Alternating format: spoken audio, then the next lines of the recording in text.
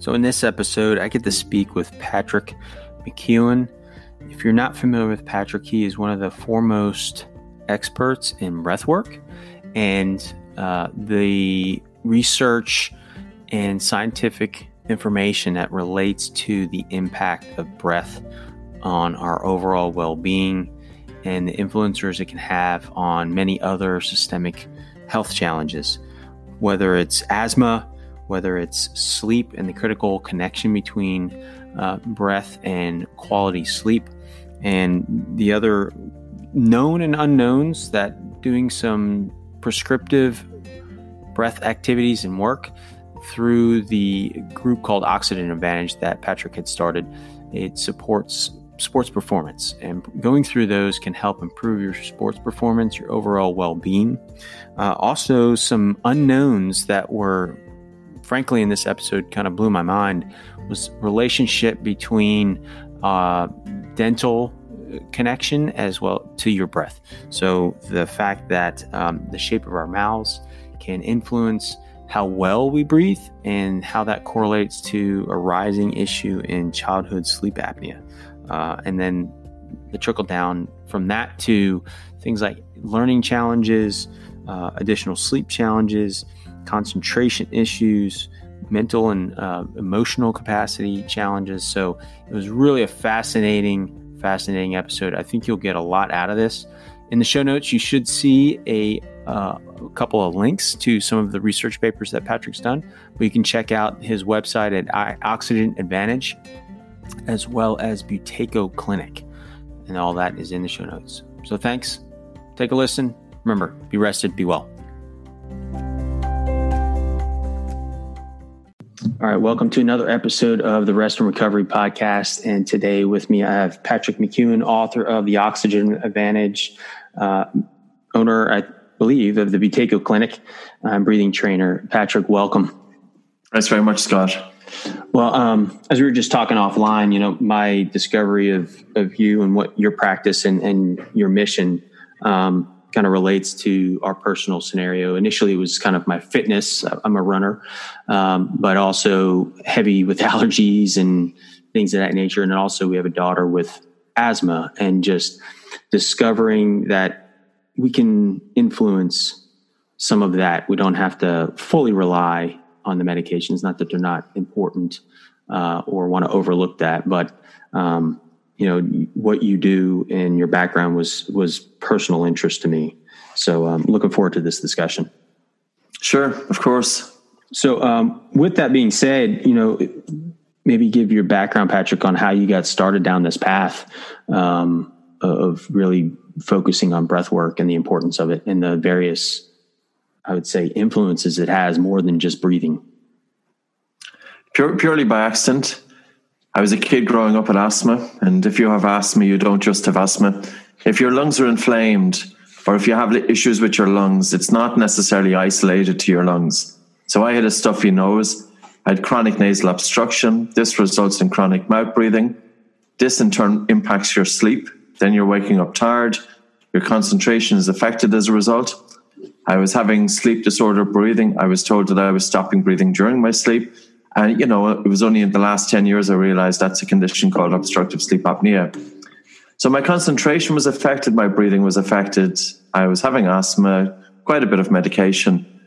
And it definitely has a huge role to play in quality of life of any youngster or any adult. And I read a newspaper article, and it said two things. It said simply breathe through your nose, which I wasn't doing anyway, because my nose was totally stuffed up most of the time, and breathe light. And I knew I wasn't breathing light because you would hear me breathe. You would hear me breathe during rest. I would breathe very hard during physical exercise. So I had developed a habit of over-breathing probably because of mouth breathing. And I think it's a vicious circle. With asthma, your airways are constricting. You feel that you're not getting enough air. You breathe harder in an attempt to overcome the feeling of suffocation. But that in turn causes the airways to constrict. So asthma is a condition that's feeding in itself. And that's why it's very important to optimize breathing, not just for asthma, but also for sleep, for anxiety, and for exercise performance. Yeah, I mean, that was the one thing that, from my discovery, the various components that it interplays with. Yes. You mentioned some obvious things around sleep and sleep apnea, and it seems like it's on the rise. Yes. Sleep apnea is it's an epidemic, and it's an epidemic in children and in adults. And in general, it's overlooked. Most people with sleep disorder breathing, they're not misdiagnosed. They're just not diagnosed at all. A large percentage of them, they're not obese. They don't fit the markers, the suspect points or the risk factors that people would normally associate with sleep disorder breathing. It's relatively prevalent in children, and it has a huge impact on young kids. To give you an example, if a child is snoring by the age of 5 and untreated, they have a 40% increased risk of special education needs. And I can send you some articles and papers on that. So if you think of the incidence of children in the United States with ADD, ADHD, autism, I'm not saying that autism is as a result of chronic hyperventilation, but certainly ADD and ADHD. There is a huge link there with sleep disorder breathing, and with that is mouth breathing in childhood, which in turn is causing it. You have some pediatric dentists in the United States, Dr. Kevin Boyd, his colleague, Mariana Evans. You've got associations, the Academy of Orofacial Myofunctional Therapy. You've got orthodontists who are focused on airway. And really, there are some tremendous healthcare professionals in the United States who are driving this. And they are driving it not just for the United States, but throughout the world in terms of improving the recognition and the importance of nasal breathing for children. Because when a child is growing up, of course, with the mouth closed, they have their tongue resting on the roof of the mouth, and this will help to develop the craniofacial changes that are necessary for a good airway. So a child who is nose breathing, their face will develop better than a child who is mouth breathing. The child who is mouth breathing, the tongue is midway or on the floor of the mouth, and as a result, the face can sink downwards, the face is longer, the jaws become narrow, the palate becomes high, or the palate could have been high anyway, the nasal cavity is infringed, the nostrils become narrower, and because the jaws are set back, the child has increased risk of sleep apnea. So I suppose I don't want to give you all the negatives here and now, but I think it's important to look at the consequences of mouth breathing in children, and also the consequences of mouth breathing in adults. And, there's so much you can do with the changing the breath, but there is so much misinformation out there. If you go to most yoga studios, members of the general public are going to yoga studios to help with stress, with quality of life, with well-being. And in the yoga studio, there's often an overemphasis on the biomechanics of breathing. And in the process, biochemistry is completely sacrificed.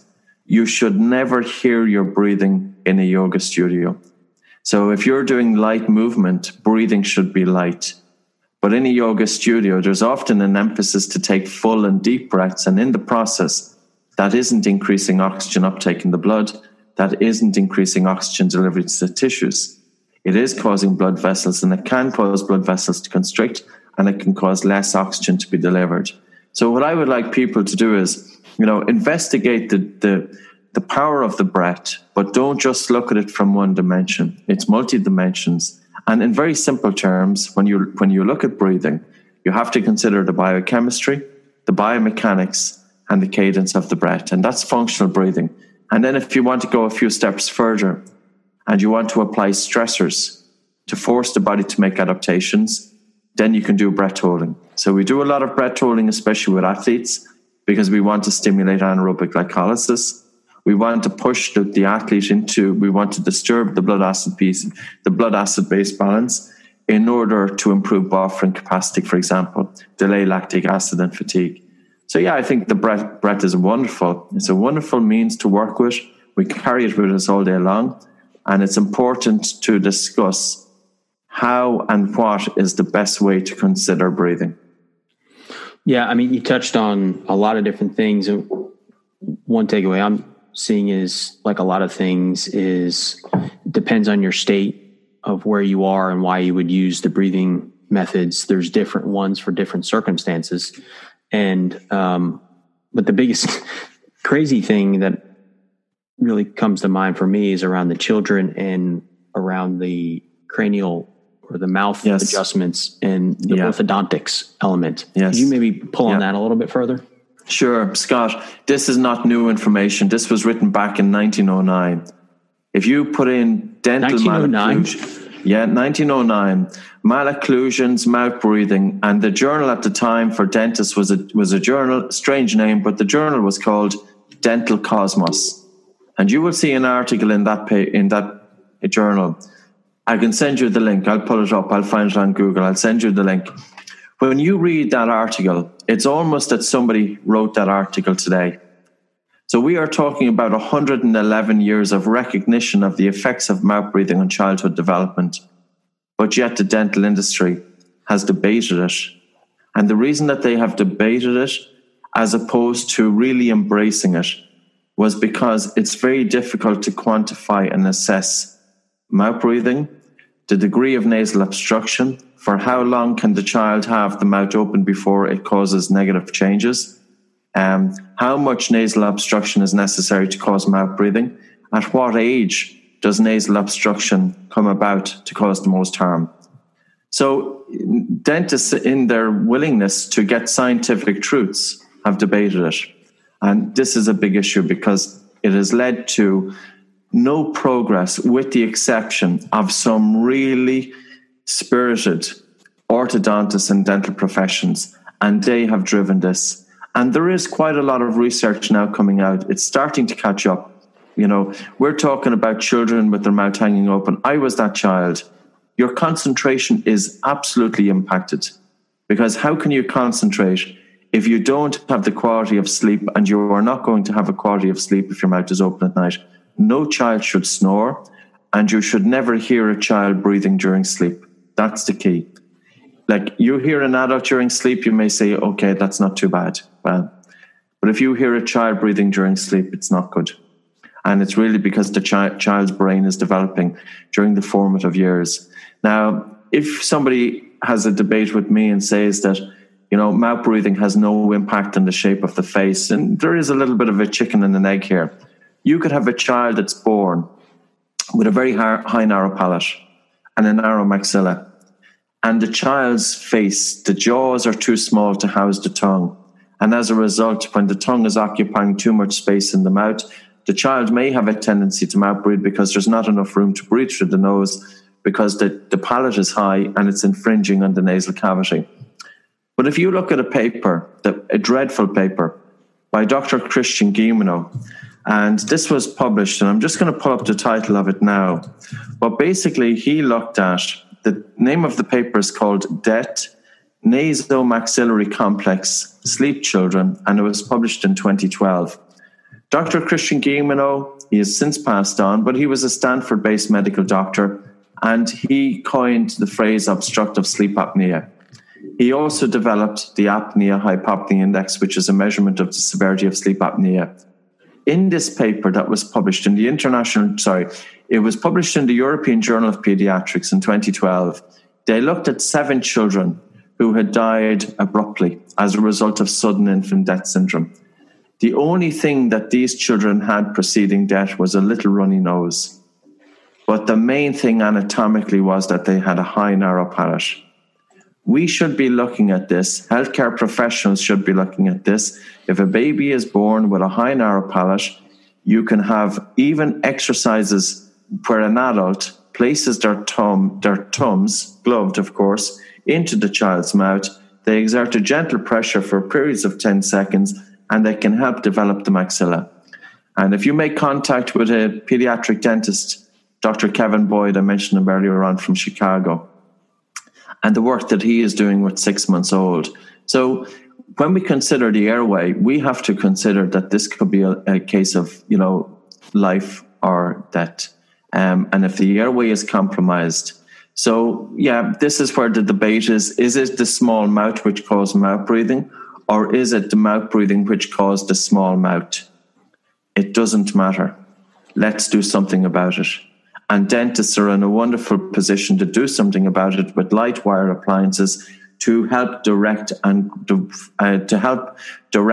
growth of the face forward, the jaws forward, to make room for the tongue. We have to consider, is there enough space in the child's mouth for their tongue? And if there's not enough space for the child's mouth, if there's not enough space in the mouth for the tongue, then the tongue is likely to encroach into the airway. Small airway, big problem. So it's really interesting. And, there's a medical condition called adenoid face. And adenoid face is because the adenoids were too large. It wasn't the enlarged adenoids that caused the changes to the shape of the face. It was the enlarged adenoids which caused mouth breathing. And mouth breathing caused the change to the shape of the face. And when you look at these kids, they are exhausted. They are exhausted because of lack of good quality sleep. And they are also more prone to ADHD because they are in a state of adrenaline. They've been woken up so many times throughout their sleep that they are in a constant fight or flight response. And even when they wake up, they can't activate a rest, a parasympathetic tone. They continue to be staying in that fight or flight. So simple things that could be brought in to help children, but unfortunately, it has been overlooked in the main. Well, and you closed out there on a key piece is you've got all these complex medical conditions, but we can look to something pretty straightforward, something we do naturally, but something we can also influence, which is breath work. Yes. And so, you touched on all the science behind it. So for those listening, what would be a practical step to be able to mitigate, especially for children, since we were just talking on that, how to kind of reclaim that, so to speak? Yeah. Well, first of all, for parents to just observe their child. Can you hear your child breathing during sleep? Or even, can you hear the child snoring and then do you hear the child stop breathing? And pay attention to that. Is the child having the mouth open during the day, especially when they are distracted? If they are tired or watching TV in the evening, is the child with the mouth hanging open? Now, up to 50% of studied children persistently mouth breathe. There are exercises to help get the child to breathe through the nose involving breath holding. Now, I've put all of the exercises for children up free on our website. So we don't request email addresses or anything. All of the exercises for kids are free on our website. It's buteyko.com/Buteyko Children. There are 9 exercises there. There's exercises for helping to address nasal obstruction, for helping to change the habit of mouth breathing, for addressing diaphragmatic breathing, for breathing through the nose during physical exercise. And one of the things that we do encourage is we have to get the mouth closed during sleep and during the day. During the day, we do request that parents ask their child to wear a paper tape or a tape around the lips to bring the lips together. Now, I know it sounds a little bit bizarre, and I'll show you the tape that we use. It is my own tape, but we had to bring out something to try and change the habit of mouth breathing. So when you think of a child, when I'm working with a child, I'm often wondering, and I work with a lot of kids, why is this child having the mouth open? Is it because of nasal obstruction? And if it is because of an obstruction of the nose, whereabouts in the nose is the obstruction? Is it the front of the nose, rhinitis? And allergic rhinitis is pretty common. It affects about 40% of the US childhood population. You can easily open up the nose by simply holding the breath. So you ask the child, typically we always get them to wear a little bit of paper tape across their lips before they do the exercises. You take a normal breath in and out through the nose. You have the child hold their nose and gently nod their head up and down as they hold their breath. And they hold their breath until they feel a relatively strong air hunger. Then they let go of their nose and they breathe in through their nose. And they breathe through their nose for about 30 seconds. And then they do it again. 30 seconds to a minute's rest in between each. And do it about 6 times. It's been written about since 1923 that breath holding helps to decongest the nose. And the wonderful thing about the human nose is that the more you use it, the better it works. Anybody, child or adult, waking up with a dry mouth in the morning, you are not waking up feeling refreshed. And children are more likely to wet the bed, for example, during sleep as a result of mouth breathing and the associated sleep disorder breathing. And with adults are more likely to have to get up to go to the bathroom during the night. And the problem there is disruption of their sleep. They have sleep fragmentation. They wake up feeling tired. So real quick, so you said bedwetting in youth? Yes, it's very much associated, without a doubt, very much associated with a sleep disorder. And mouth breathing is going to be quite a considerable contributory factor to that. Wow. Now, the other aspect that I want to touch at, and I wrote an article about this, explaining it to parents in terms of, and I think it was based on the mistake that I made with my own child. My child was stopping breathing. She had all of the features, unfortunately, that I have. When she was born, she had a very narrow palate. She had a high palate as well. So she had a very small facial feature. And it's not ideal because the airway can be compromised when there isn't enough room for the tongue. So I noticed then when she was about 3 or 4 years of age that she was stopping breathing during sleep. And of course, I'm looking at this and I'm saying, oh my God, here we have a case. This is something I'm working with all the time. Now I see my own daughter doing it. I went through the whole tonsillectomy and adenoidectomy route. And I had her tonsils and I had her adenoids removed. I had her lip tie done. I had her tongue tie done. But then I looked at getting maxillary expansion. And that was fine. The maxillary expansion really worked well. Light wire appliances. There's one dentist in, I think, not too far from you, actually, Washington, D.C. His name is Dr. James Bronson. And he is one of the most brilliant dentists that work with children in terms of helping to develop the maxilla using what's called ALF, applied light wire. I don't know what the acronym works, sound. I don't know what ALF stands for, but it's a little gentle wire that's put into the mouth to help develop the jaws. I came across a study then about a year ago. The efficacy of tonsillectomy and adenoidectomy was first investigated in 2010. Now, this is despite the practice going on for decades by ear, nose, and throat doctors. And when the researchers, and this was published in the Journal of the American Respiratory Critical Care Medicine, the journal by the American Thoracic Society, they looked at 578 children who had tonsillectomy and adenoidectomy. The researchers concluded that sleep apnea was only cured in 27%. 73% of them, even though they did make good progress, they continued to have residual sleep apnea.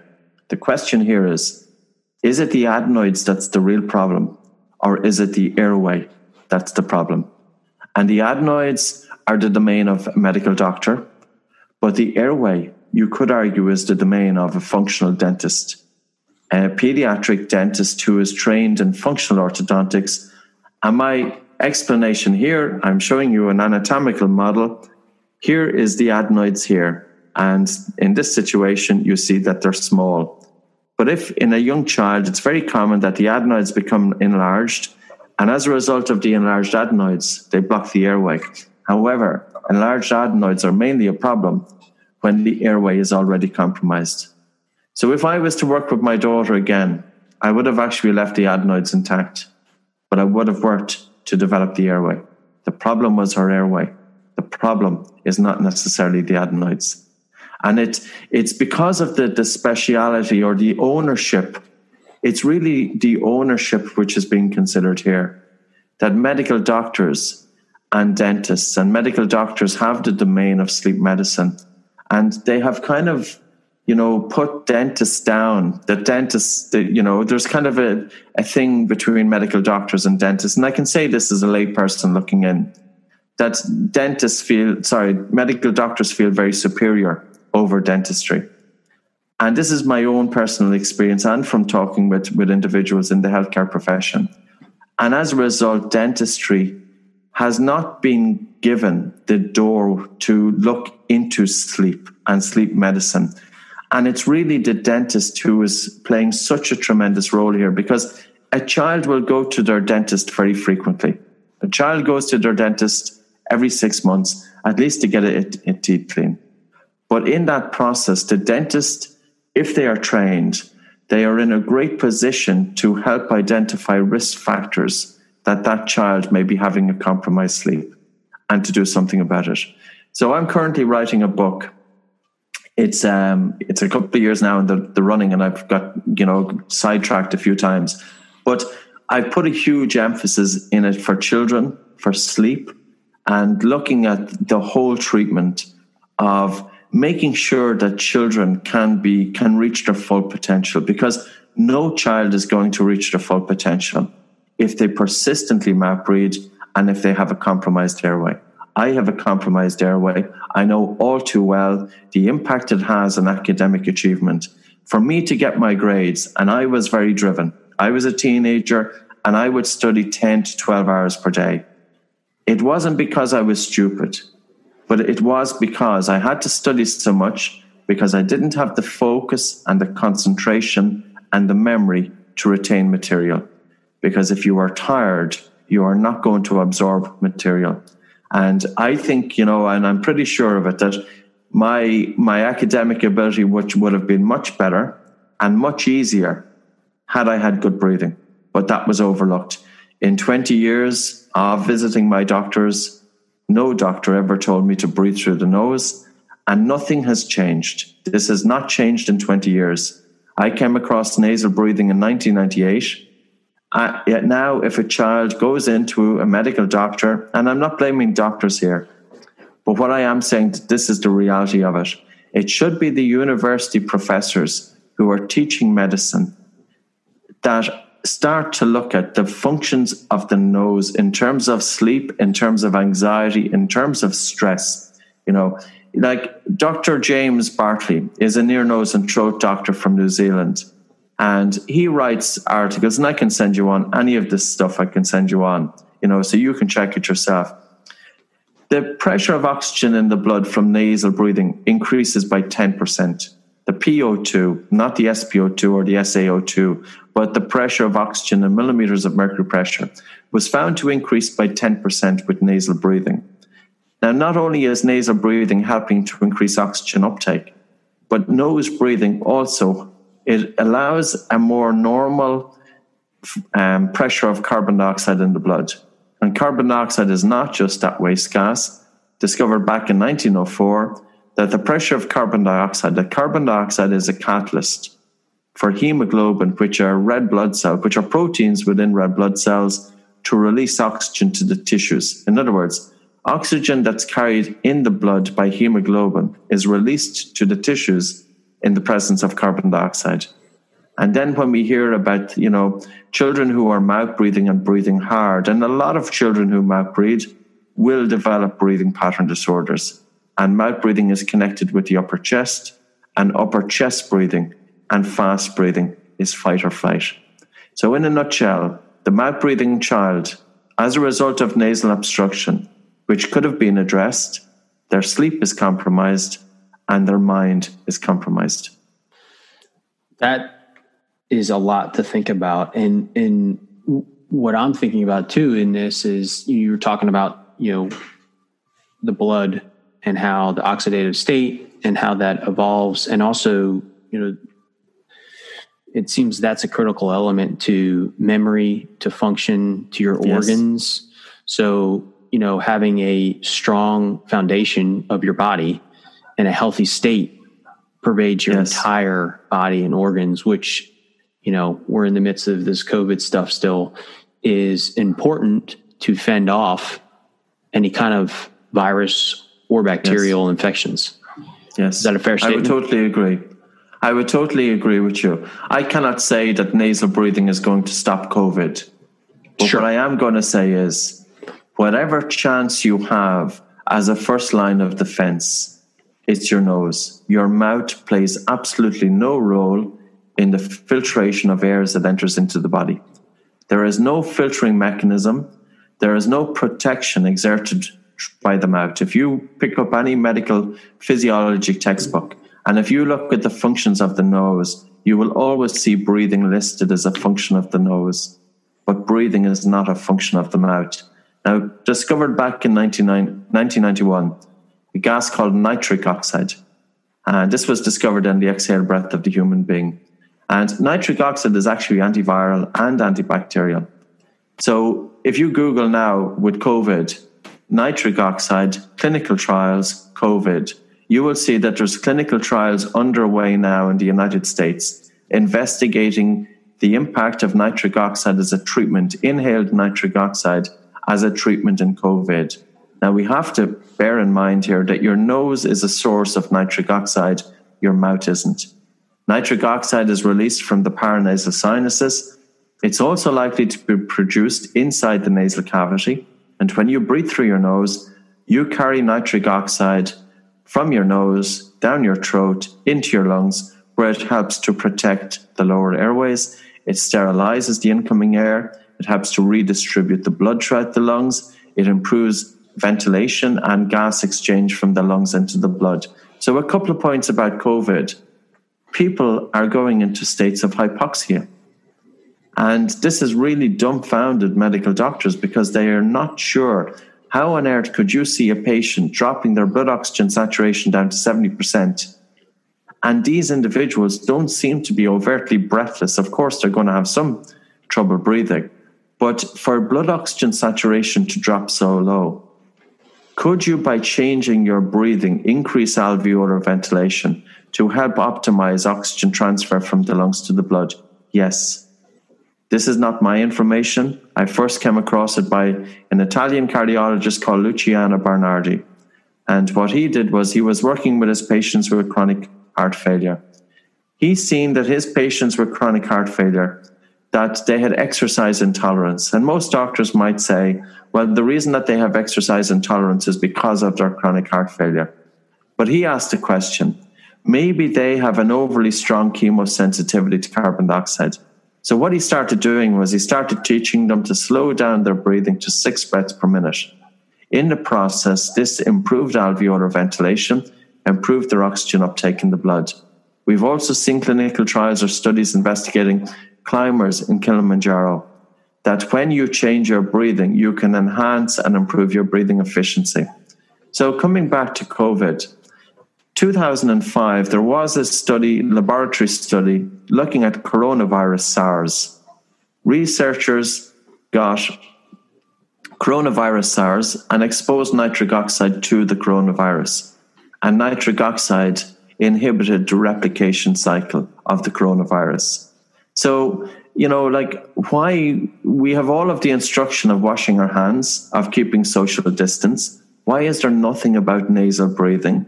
Why is there nothing about slowing down your breath? I was traveling all the time. I was exposed in so many situations to coronavirus. And I only got back from Los Angeles on the 17th of March. So just over a month ago. I was traveling in London and tube stations and packed trains. And I did two things when I was on the train.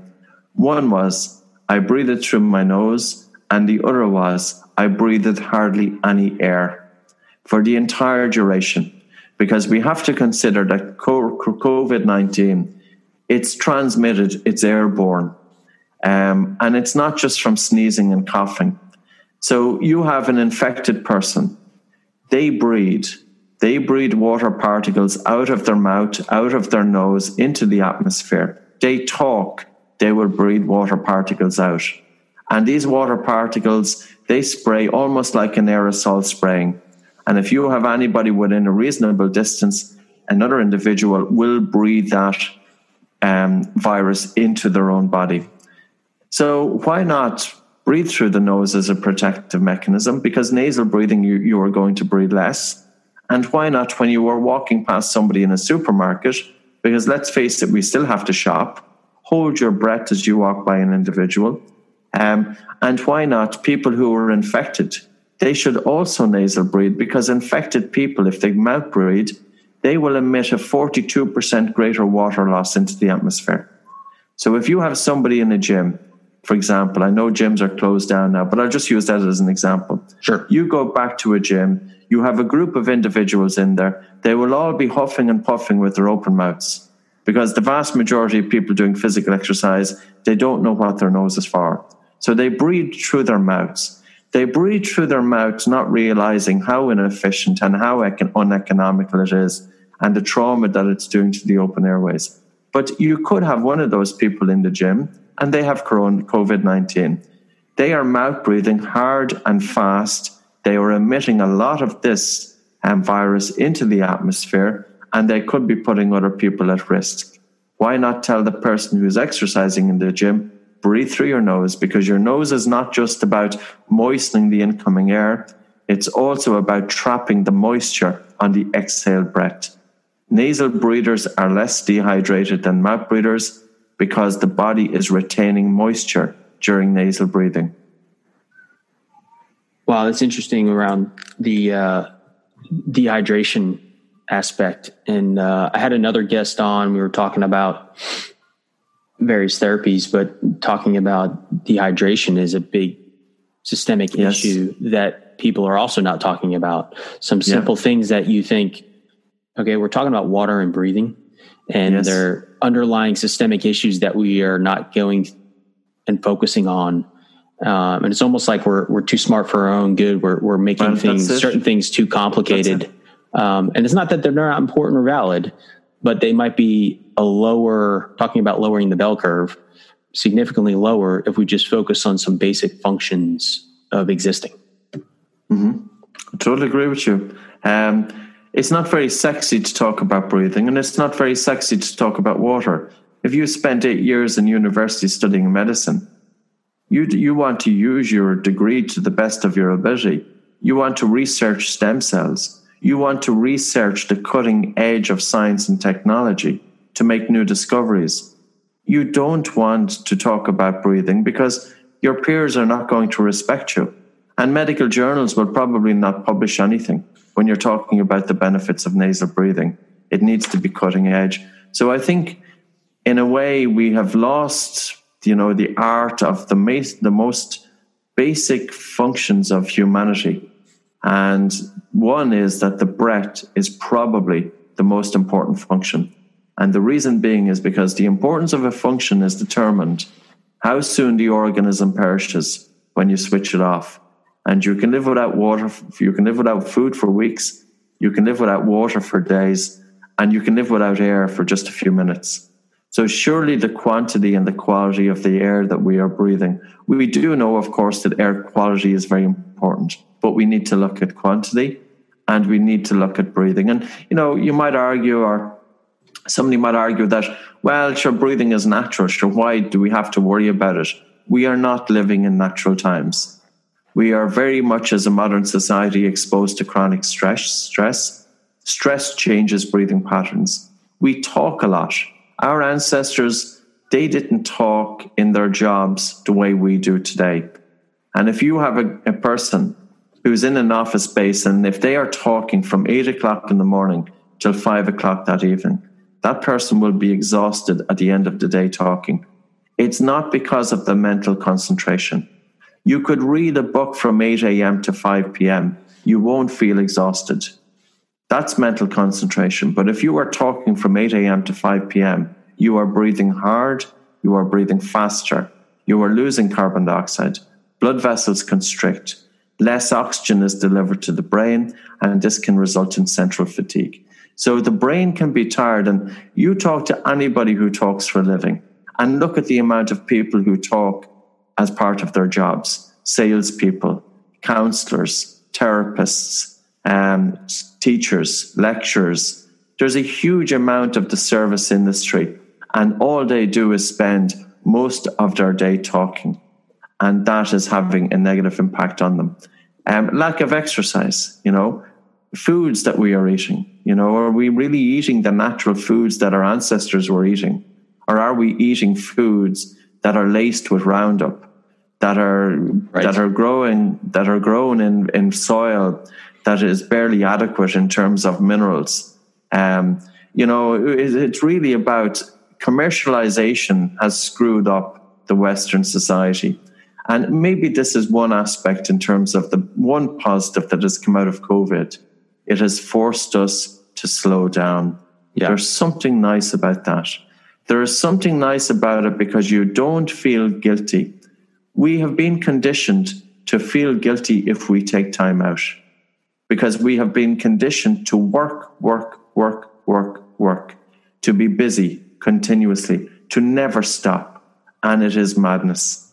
And, in Europe, we're just as bad as everywhere else. And in Ireland, 50 years ago in Ireland, we had a very slow pace of life, very slow pace of life. Nowadays, it's mad. And it's as mad as every other country in the Western world. Yeah, I would agree with that, sidebar and just the fast-paced, always on. I mean, that's, again, the basis of my podcast and my own personal journey of just getting burned out because I was trying to do too much all the time with reduced sleep. And I would argue some of the things we've just discussed were probably influencing some of that as well.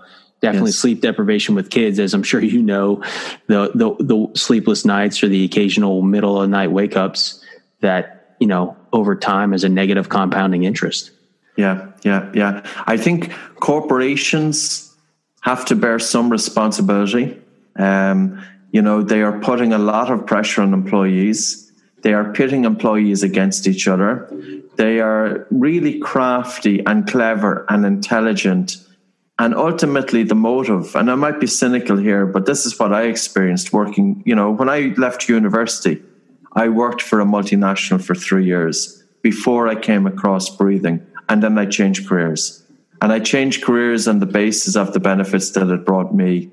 But I used to feel the tension and the stress going into work with corporations, going in at 8 o'clock in the morning.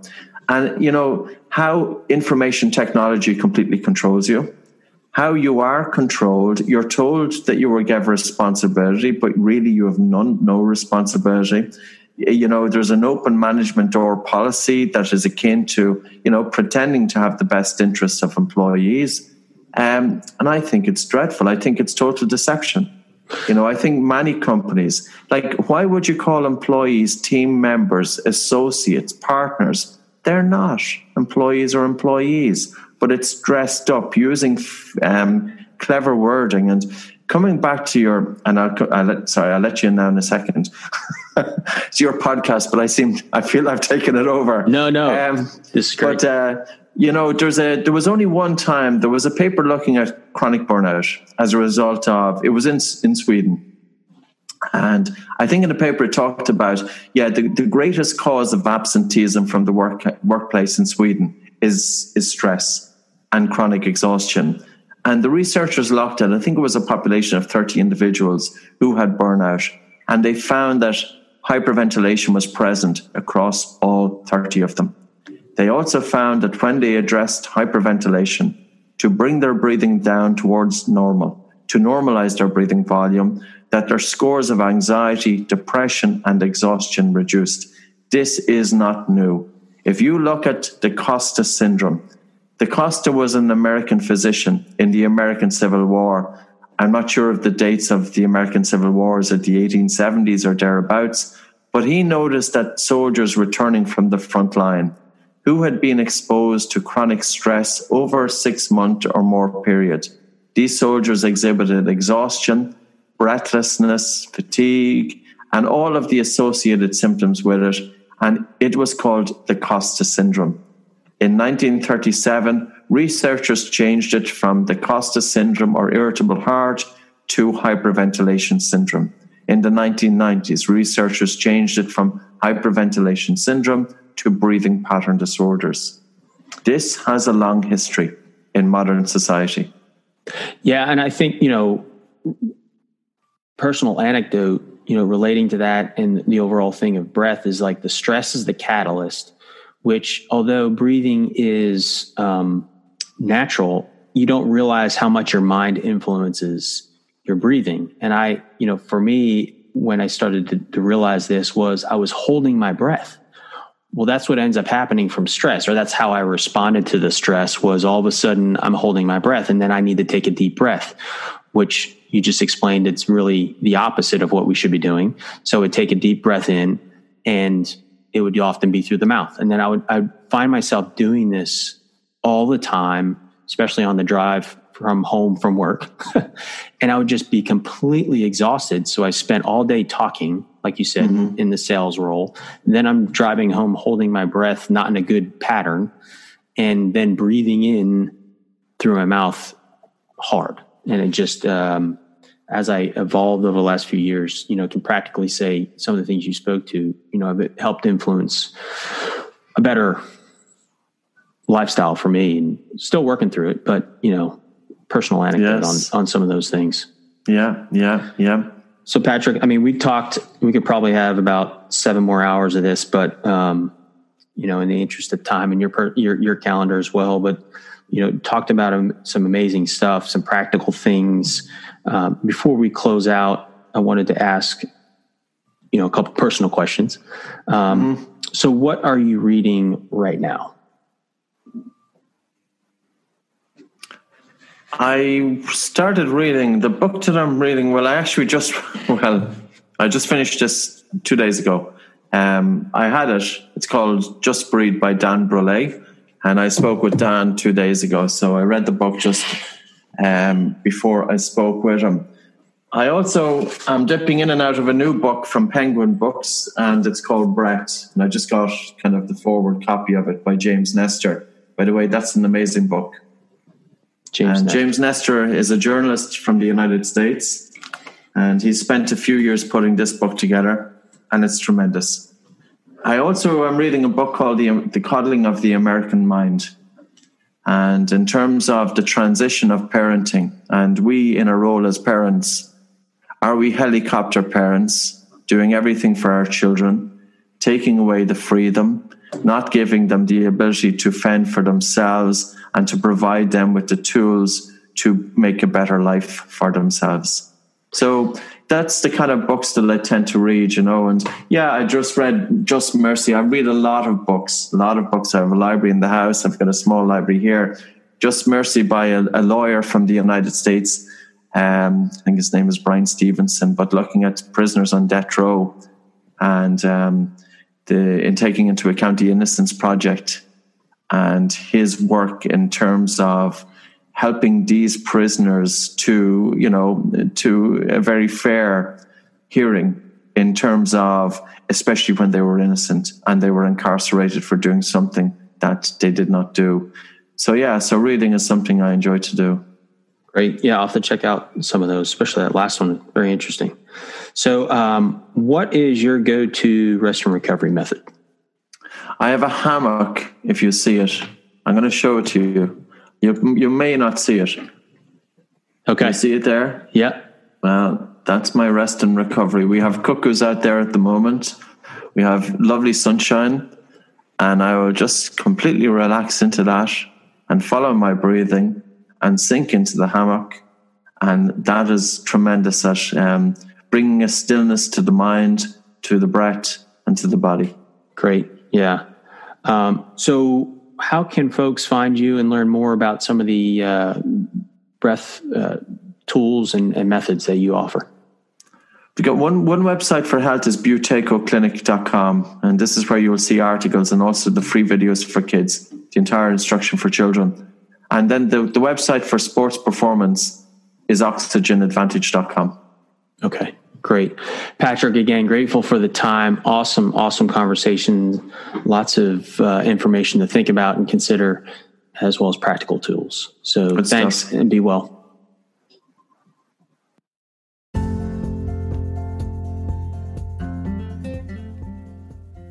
Thank you for listening to this episode. Lots of great practical tips covered here today. And if you know someone who could get some value out of this episode, please share. Be super grateful. We're all about being well and improving our life. And so if someone can get value out of this, please remember to subscribe, review, and share. Again, grateful for you. Remember, be rested, be well.